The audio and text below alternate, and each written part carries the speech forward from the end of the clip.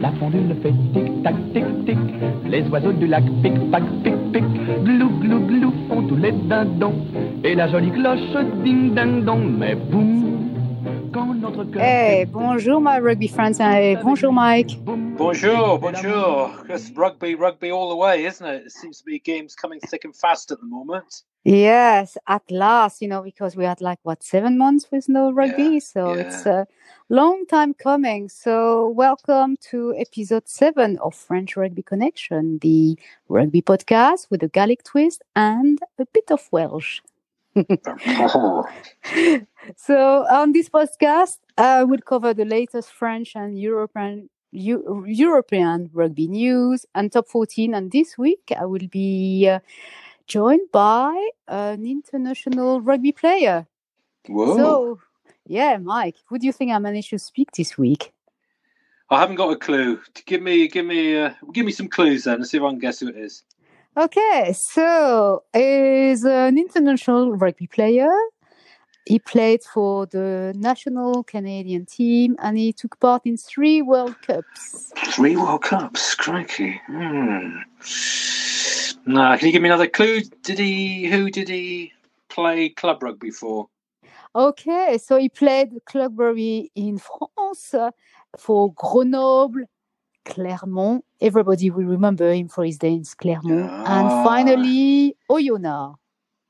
Would it be Jamie Cudmore by any chance? Exactly, the man himself. Great. So, Jamie, really, really pleased to have you on my weekly podcast today. So, I wanted to ask you, so you're Canadian. So, why are you playing? Why rugby and not hockey instead? Well, thanks for having me on, Veronique. Why rugby? Well, to be honest, I grew up in a small town on the West Coast. It was a bit rough back in the day. A little town called Squamish up in the mountains north of Vancouver. There was a big hockey culture there, but it was quite violent. Small town hockey is probably pretty similar to small town rugby around the world, where it's pretty parochial and things get pretty heated. A lot of teams, come in from the city and they have to get escorted out by the police at the end, and parents are fighting and kids are fighting. It's a bit of a shit show. But so my mom said, "Well, there's no way you're not playing that. I'm not taking you into that rink, and you fighting on the ice and everybody else fighting everywhere else." She said it's too violent. So I said, "All right." I was pretty lucky. My old man was crazy into skiing, and as we lived only 20 minutes down the road from West, I got on the school ski team, and I started going skiing a lot more than doing anything else. And so I kind of went onto the skiing and soccer on the weekends. And then as I got older, there was an opportunity to play rugby through a boss of mine. I was working in the bush, working logging as a teenager. And my boss at the time said, "Listen, you want to come out and play rugby? I think you guys, you would really enjoy it." So that's kind of how it started. I started quite late. I started about 15, 16 with my local men's club, and it grew from there. Excellent. So you were working in a forest as a bûcheron, is that correct? Yeah, that's where, you get jobs in the summer in Canada, whether it's, doing construction or tree planting or logging or, whatever it may be. As a youngster running around in the woods, it was something I enjoyed doing anyway. So you get paid pretty well as well, even though it is. But, I loved it, and that's how it all started. And it was perfect training as well to build some muscle, for rugby. Just for our friends who don't understand French, bûcheron means logger. Exactly. So I bet you had the body for rugby already. So which team did you join? What was your first team? Yes.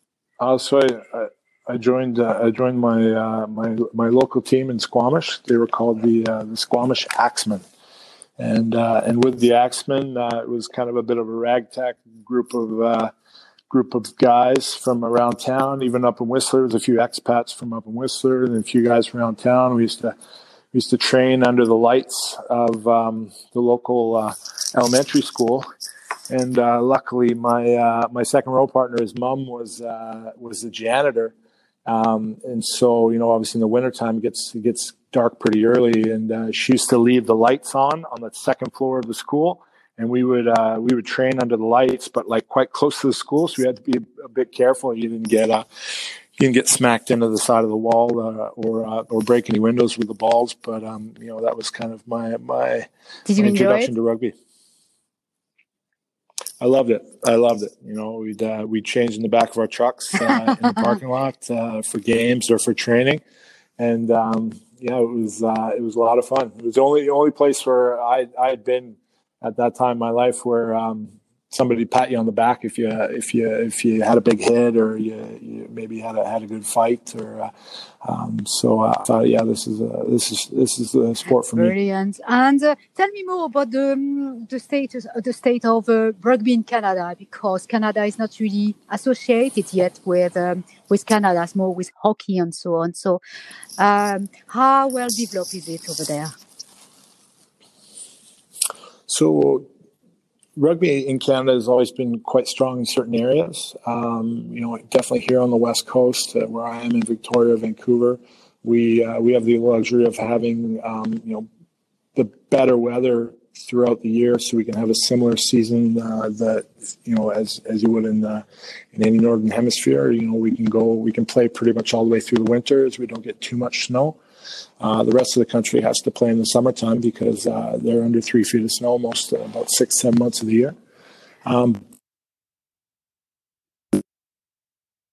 Last kind of, just looking at the last 10 years with rugby being, rugby sevens being in the Olympic Games, had a real positive impact on more boys and especially girls playing the game. It's a varsity sport in women's university sport, so there's good opportunities to get your schooling paid for and play rugby at a high level. And then on the men's side, our application has gone in for that, so we can hopefully get a varsity status for players playing in the university system. And with our development academy up and running, we've got some really good pathways for our high performance guys coming through our under 18s, under 20s, and then here with the National Development Academy that I run. So what were your best memories of playing at the World Cup?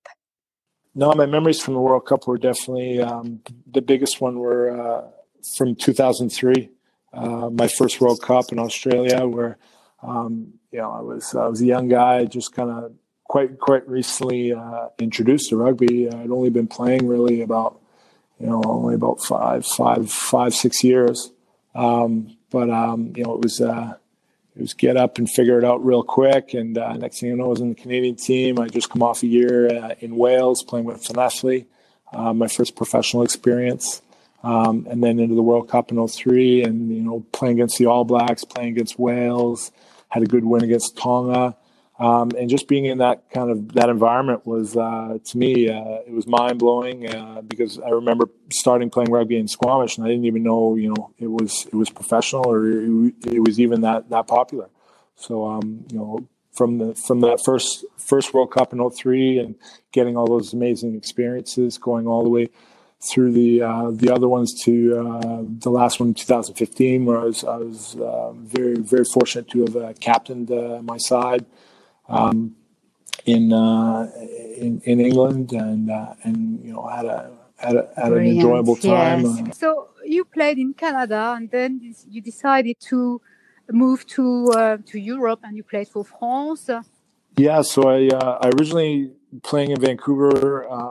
I moved from Squamish down to Vancouver, played some club rugby. I had an opportunity to move down to New Zealand and play some club rugby down there, where I just kept kind of finding a better level to play at, advance my game and just enjoy myself. So I had a really good time in New Zealand, ended up coming back to Canada after a year down there. and then was invited into our National Development Academy, which, funnily enough, I now run. So I had a year there, and then that's when things really took off. I had an opportunity to play with Canada. I got my first cap, and then the year after, I went to Llanelli in Wales, where I had a year with the Scarlets. Well, they weren't the Scarlets yet; it was still Llanelli, the original regional team, and then that was the World Cup in 2003, and then my opportunity to go and play professionally in France started in Grenoble. So I was in Grenoble for 2 seasons. It was a difficult time at the club at that time. There was a few financial irregularities with the president at the time, and there was a bit of a division in the team between different kind of different groups. Coaching staff was struggling, just trying to keep everybody together, and I didn't feel it was a very stable place. At that midway through my second season, I was approached by some teams in England and some teams in France, and I ended up choosing to go to Clermont-Ferrand. And that's where I spent the majority of my career. I spent 11 years in Clermont. Built a family, built a career. You were in a team that were able to lift the Bouclier de Brennus, which is the French trophy when you win the top 14. Yeah, that's right. We won the Bouclier in 2010 after being in the final the 3 years previously and losing each one. We finally won it on the 100th year anniversary of the club. So that was an amazing achievement for the club and for the squad, and for myself to be a part of that was outstanding. It's something that I'll never forget. It felt like the town exploded for about a week. There was everybody shut down, the bars were wide open, and it was a party for about a week of everybody just kind of a collective sigh of huge relief, and then the realization that we had actually won it. Yeah. Well, I first went to Oyonnax after. 2016, I moved to Oyonnax, where I captained the club to win the Pro D2. So we won promotion into the top 14. I moved into coaching at that time, and I had already been coaching for quite a while. I've always coached throughout my career. I coached in Canada. I coached down in New Zealand. I coached with the Espoirs in Clermont during my time there. And then when I moved to Oyonnax, I was originally there for 2 years plus 2 years coaching. But being at that time, I was 38. I was I think a little bit beat up from my career. So talking with the president there and the coaching staff, it made sense that I moved into the coaching staff. I really enjoyed that. It was an eye-opening experience. A lot of good lessons learned, and I thoroughly enjoyed coaching the group that I had in the top 14. Unfortunately, things went kind of sour. About 6 months into it, where we had a head coach that was completely dishonest. So I can't work in a situation like that where I don't have confidence in the people that I work with. So we had a meeting with the presidents and the coaching staff, and I stood up and said, "Listen, if you're gonna stay, this guy's gonna stay. Well, it's not with me, because I don't want to put my name behind somebody who's dishonest and basically incompetent." So I left the club and was recruited to take over the club of Aix-en-Provence that following season. In the Pro D2 as well, and that was a great experience. We moved down to Provence, lovely place to live. It's the only place I've been where in the wintertime it's it's maybe -2 in the morning and it's 18, 20 degrees in the afternoon. So for a kid from the West Coast, it's used to rain all year round. I was very fortunate to enjoy our time there. And I think France did really well. Had a very good feedback, from Jacqueline Gagnon, who works for the Oyonnax Supporter Association, and I spoke with her online earlier this morning, mentioning I was speaking to you. And the quote she gave me was that she was very happy I could speak with you, Le Bûcheron. That was your nickname in Oyonnax. Extremely well appreciated by the supporter of Oyonnax. It's a charming person who likes talking, spending time with supporters, who is very easy of access. A correct person, generous, frank. C'est un super mec. He's a great guy. And she did say, come and see them whenever you have the opportunity, you will be welcome, and they will bake for you, I think, one of their specialty. I forgot what it is, but it's a very nice cake. So the Oyonnax supporter will be very happy to hear from you. So talking about French life and Frenchmen and Les Dieux du Stade. Les Dieux du Stade is a calendar that once a year in which basically displays some photographies of naked rugbymen. So were you ever asked to be part of the Les Dieux du Stade calendar? Yeah, it was. That was funny. Funnily enough, I did that a few years ago, and it's kind of like the Sports Illustrated swimsuit thing. No swimsuits, and then for rugby guys. So that was pretty funny. We had a laugh with that with a few of my buddies and guys that have gone through it in the past, or guys that we were doing it together then. But I don't mind getting the kid off for charity. So it was a bit of a laugh. It was all for a good cause. Exactly. Which is good. Exactly. You know what? It should be a global calendar, because it only happened in France for some bizarre reason, of course. Yeah, well, maybe that's a new project for Jean-Pierre. For me. Or for you, yeah. Me and Jean-Pierre, we can work on that on our next project. That's Perfect. A very good one. We'll share the fee with you, and you gave us So you've been playing a lot for a very long time in rugby, and right now I believe you are back into the Canada Rugby League as. What are your responsibilities? I wouldn't like to say incorrectly. No, that's okay. So I'm the forwards coach for the Canadian national team, and I'm also the head coach of our national academy. So day to day, I coach our national academy with an ex-Canadian international named Phil Mack, and then when I'm with the national team, we'll be in a national team camp here next month. I coach with Kingsley Jones, who's our head coach, and Rob Howley, who's our attack coach. Right. Sounds good. So it keeps you busy, that's for sure. Oh, we're very busy. Very busy. Very busy preparing for 2023. That's right. Yes. And so you've been involved in the rugby world since you were 17 years old, you were saying. What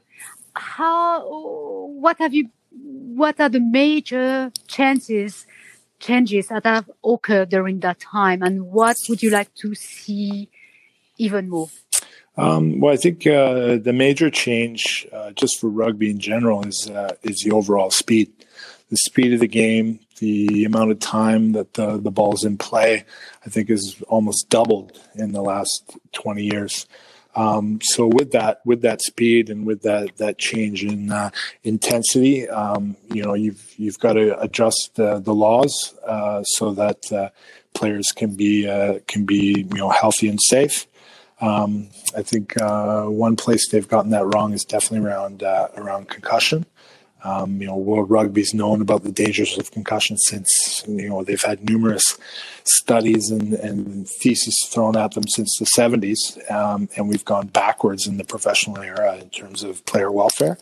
That's pretty disappointing considering, back in the, 80s, 90s, and even early 2000s, it used to be a 3-week stand down period for somebody after they had a head injury, and now they've reduced that to 6 days. Wow, why does it work for 6 days? Because the professional clubs play every 7 days. So it's not better for the player; it's better for the club, and that's where rugby, world rugby needs to be stronger.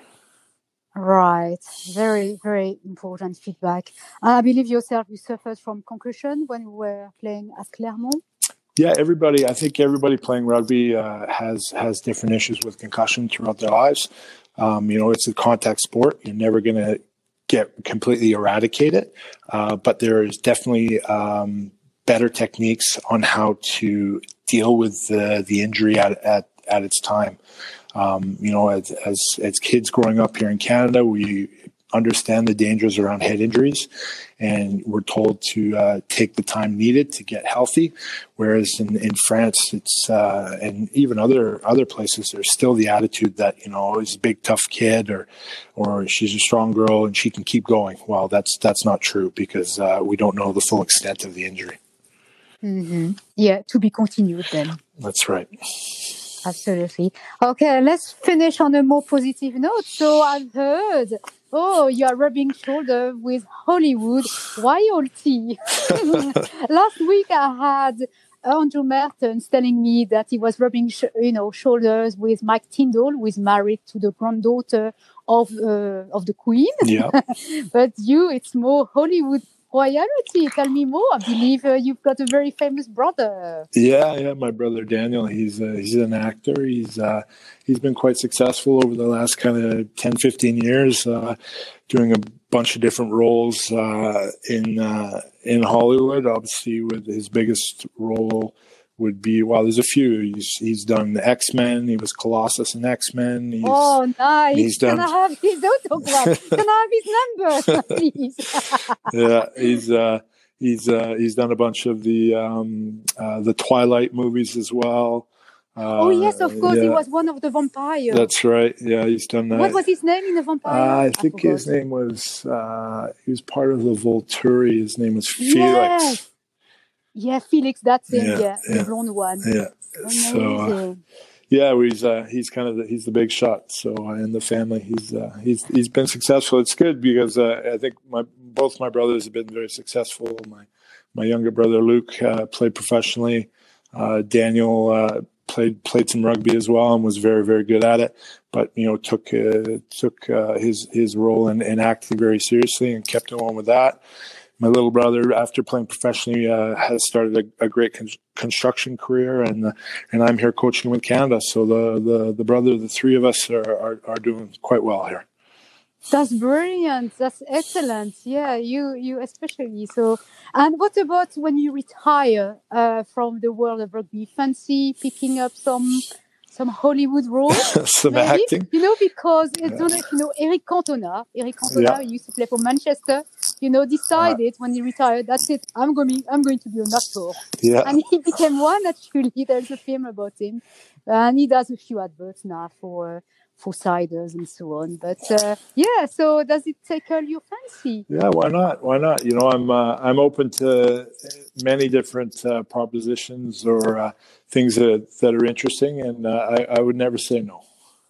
And you know what? I would see you very well in a role in the Game of Thrones. If they were to do a film in the Game of Thrones, in the movies, you'd be a perfect character, maybe protecting Cersei or protecting Arya. Well, I've never seen Game of Thrones, so I can't really talk on the characters. But if there's a role for me and it makes sense and it looks like fun, then why not? It's been a pleasure speaking with you, Jamie. I wish you all the best. And have a good day, because it's still early and you are at work. You got loads on, and I really appreciate the fact you took some time to speak with me. No problem, Veronique. Thank you for having me. Les oiseaux du lac pic pac pic pic, glou glou glou font tous les dindons et la jolie cloche. So, Mike, what did you think about the final between Toulon versus Bristol in gorgeous Aix-en-Provence? Yeah, it was great, wasn't it? I mean, 1,000 people there, and looking at the TV pictures, they're obviously all Toulon fans. But what a start for Bristol. Was it 15 seconds Harry Randall got a try, which is the fastest try in a final? 15 seconds. And they were 10-0 up after a few minutes. And I thought, gosh, Toulon are really going to struggle here. But they clawed it back. They led 16-10 at half time, Toulon did. So, Bristol's had 2 tries disallowed also by the TMO in the first half. So it was action all the way. And when you think Bristol had 6 injured players, they turned it round and won 32-19. But what an incredible game, what an exciting game, and what a credit to the European Challenge Cup, which is often sort of thought of as obviously as the lower tier of cup competition, but it was a cracking game. And of course, on that artificial 4G pitch, I think both teams put a really good performance. But congratulations, Bristol. Yes, and did you see that Max Malin was actually scored a wonderful try during the game? And Max Malin, let's not forget, was on our podcast a few weeks ago, on the 24th of September. Yes. So wow, I feel very, very privileged, to have been able to speak with a rising star of rugby, and I hope he will come back to Saracen one day now. So that's the challenge. Yeah, and of course Callum Sheedy, the fly half's been called into the Welsh squad. He kicked 6 penalties and 2 conversions, 22 points, and possibly in line to play against France this Saturday. Although there's a bit of a fuss with the Gallagher final because Wasps are due to play Exeter at Twickenham, but Wasps have got COVID problems, and if they can't get a team together because of the COVID restrictions, then Bristol will step in. So, the rugby world being chucked about all over the place with COVID at the moment. It's very disruptive right now. It's never went through that situation before. So it's yes, we'll see. We'll see. Oh, what they could do as well, maybe potentially is to delay by another week, but I'm not sure whether it would be feasible because of the broadcasters and so on. Yeah, and of course, and you've got the international call-ups, as well. So it's, I think they should just give it to Exeter, quite honestly. They were top of the table, just give them the title. I agree with you. But anyway, we're not there to judge it. We can only give our opinion. I know. Yeah, so Heineken Champions Cup, Exeter versus Racing. As you know, being French, I was rooting all the way for Racing not Racing 92. I'm not going to spend too much time on it because it's water on the bridge now and it's still hurting. But the guys, from Racing were very ready. That was their 3rd final. Exactly, yeah. I think they played as much as they were. I mean, there were a few hiccups, obviously. Yeah. Unfortunately, you saw a few. I mean, let's talk about the bad and the not so great, in your opinion. Well, I mean, Finn Russell, isn't he? He's one of these guys, who is sort of switches between genius and error, in an instant. When he's at his best, he creates wonderful stuff, as he did. And when he makes mistakes, the opposition score. But I mean, 6 tries in a final. It was a cracking game to watch. And poor Wenceslas Lorre for Racing, that's his 4th final, and he's lost 4 times. Yes, so he's got a good collection of runners-up medals, hasn't he? Yes, not so great. But I was looking at the review, the day after, and there were a few comments from some of the players. So Teddy Iribarren, who didn't have a very good he was first really half. off his game, wasn't he? And you know why? He basically didn't. It's not. He did say he doesn't want to use that as an excuse, but the day before he injured slightly his thigh. Oh, okay.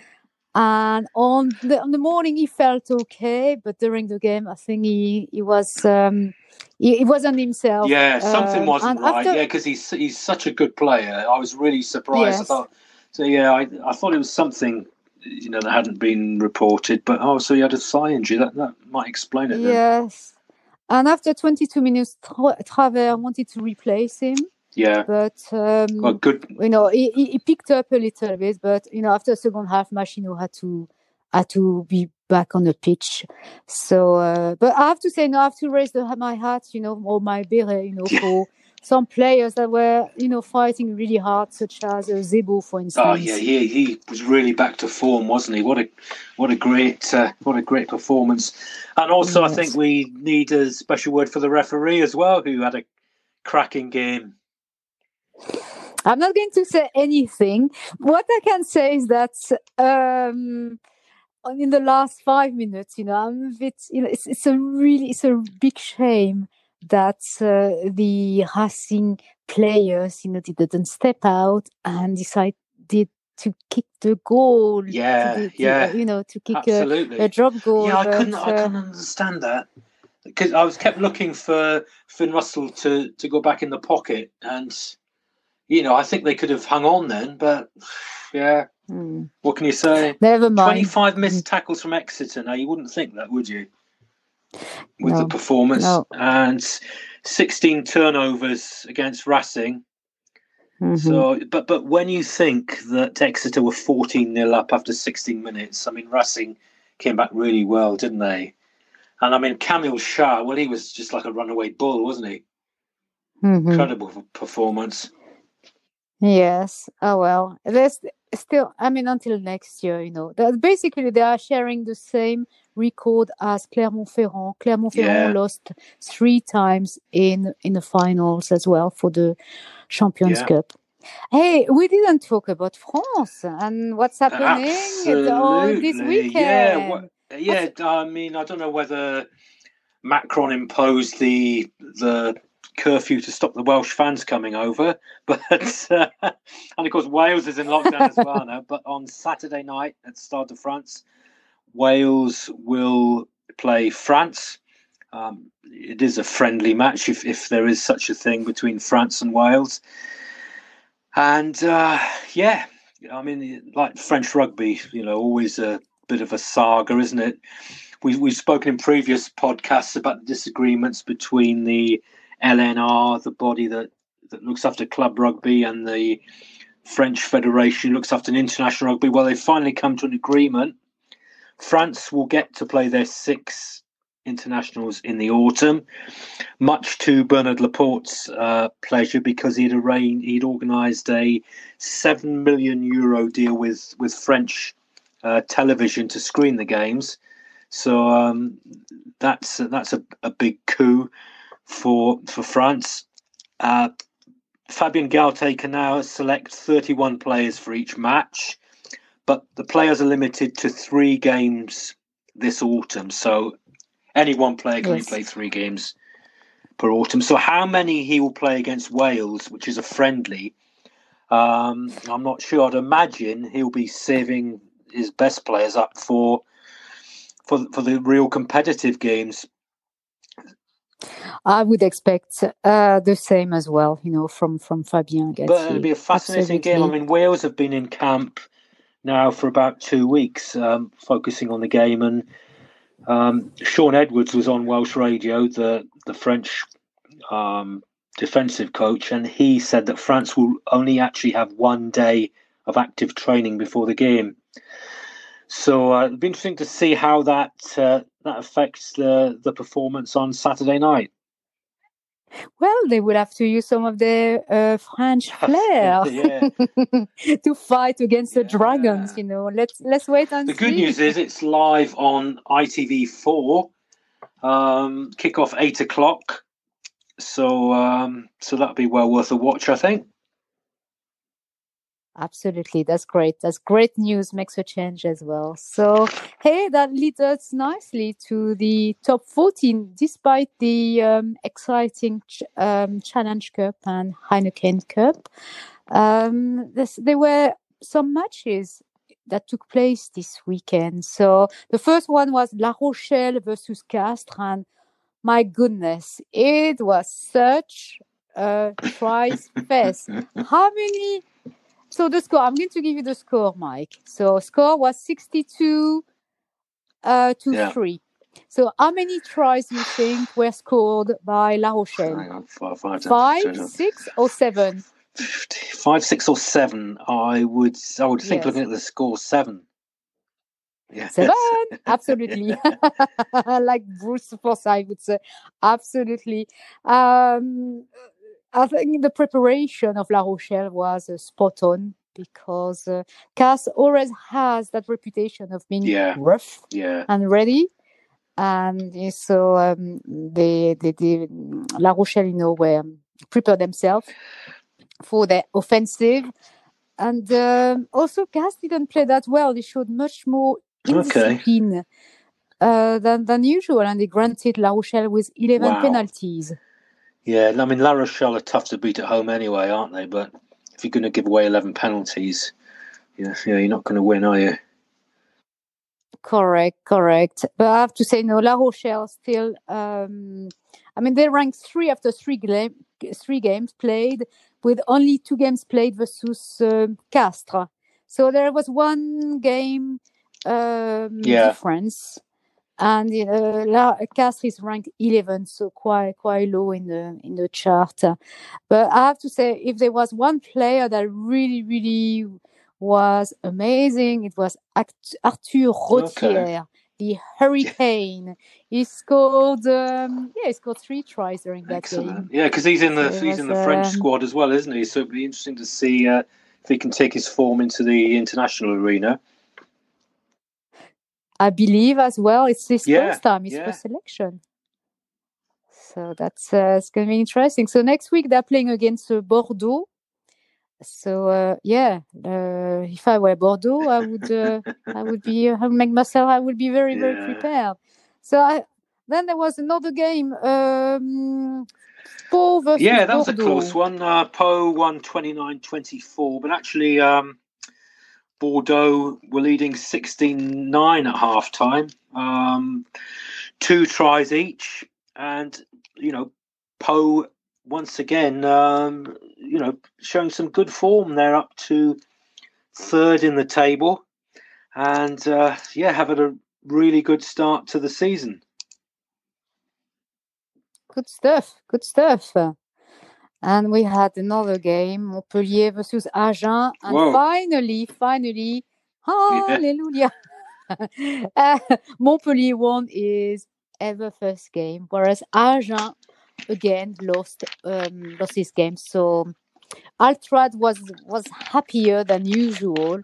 Apparently, he arrived an hour and a half before the game. His face was somber. There's a lot of pressure on them, wasn't there? As you do. Yeah, because having said that, he's a businessman and he's a millionaire.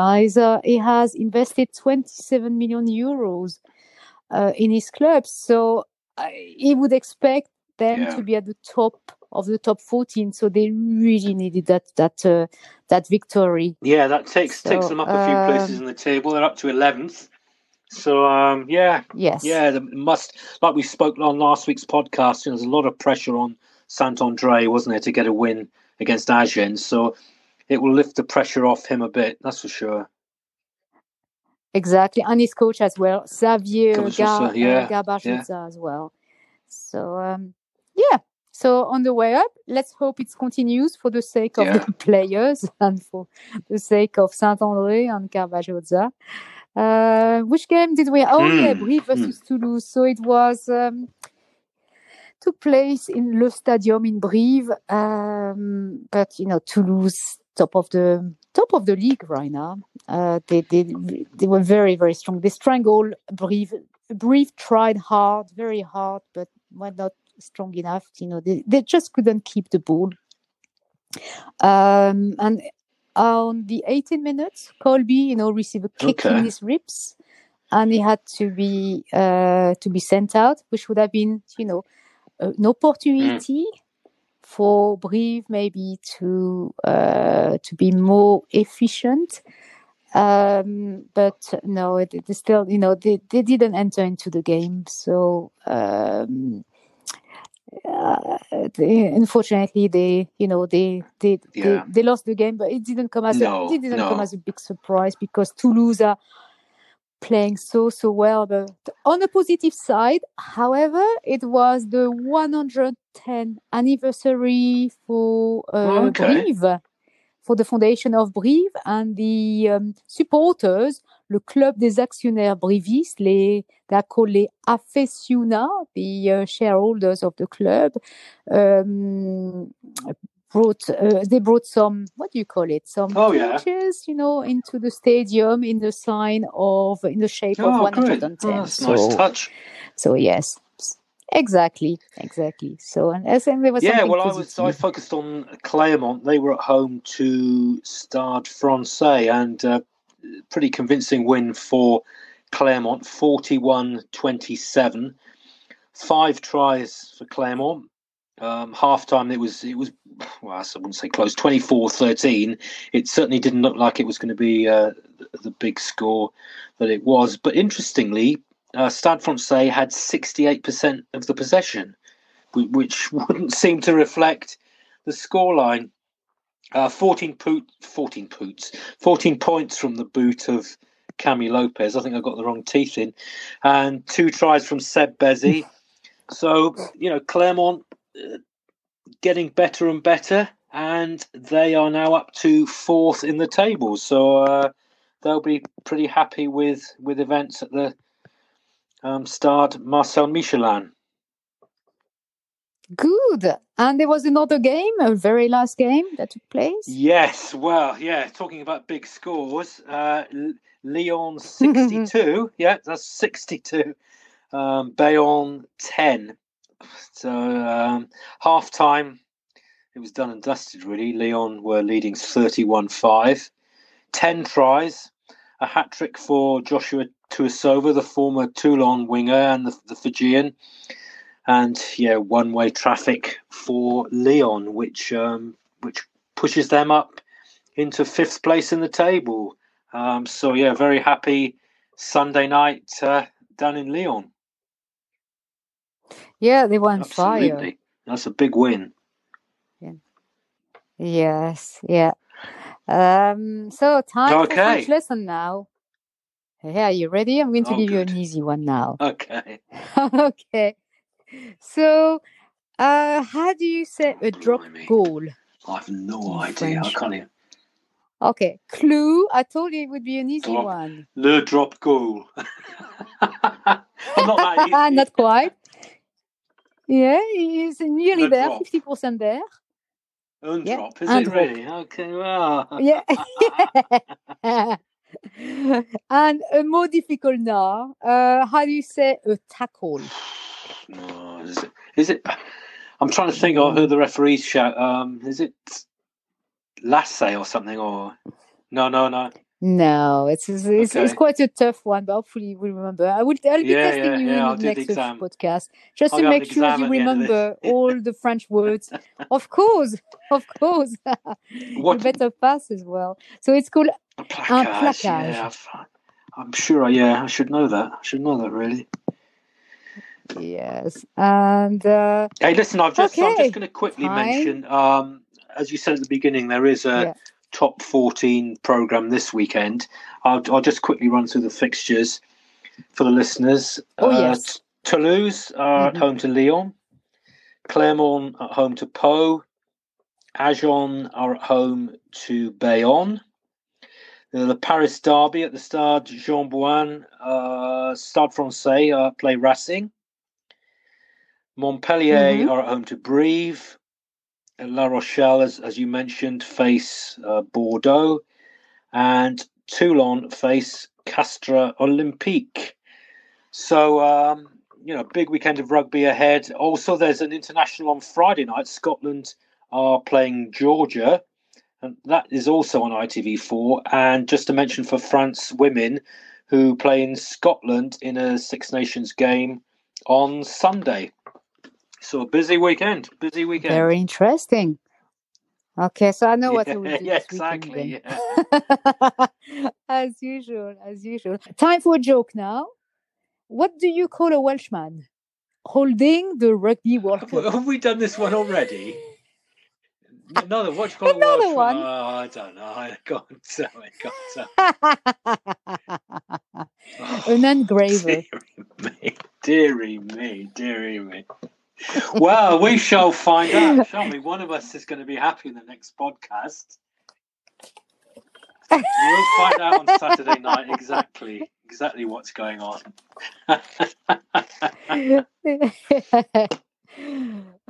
That's it then. We're done, are we? Wow. We are done when we did, so I hope you will have a wonderful well, weekend. Saturday night is going to be a wonderful evening. I've just got this feeling. Are you? Yes. I'll be wearing my lucky beret, on my hat. Yeah, I'll be wearing my woolly jumper, so that's all right. All right, Veronique, you take care. Okay, and we'll catch you next week. Les oiseaux du Cheers, lac, bye. Okay. Okay, bye. glou glou glou See you, font tous bye, les bye. dindons et la jolie cloche ding ding dong, mais boum.